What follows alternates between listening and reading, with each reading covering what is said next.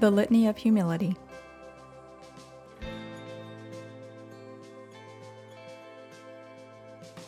O Jesus, meek and humble of heart, hear me.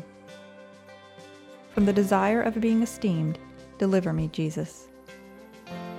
From the desire of being loved, deliver me, Jesus. From the desire of being extolled, deliver me, Jesus. From the desire of being honored, deliver me, Jesus. From the desire of being praised, deliver me, Jesus. From the desire of being preferred to others, deliver me, Jesus. From the desire of being consulted, deliver me, Jesus. From the desire of being approved, deliver me, Jesus. From the fear of being humiliated, deliver me, Jesus. From the fear of being despised, deliver me, Jesus. From the fear of suffering rebukes, deliver me, Jesus. From the fear of being calumniated, deliver me, Jesus. From the fear of being forgotten, deliver me, Jesus. From the fear of being ridiculed, deliver me, Jesus.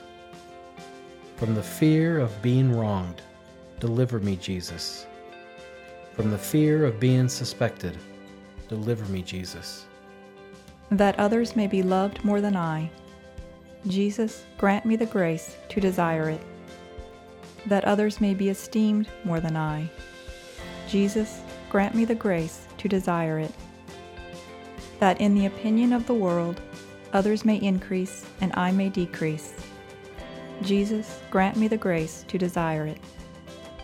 That others may be chosen and I set aside. Jesus, grant me the grace to desire it. That others may be praised and I go unnoticed. Jesus, grant me the grace to desire it. That others may be preferred to me in everything.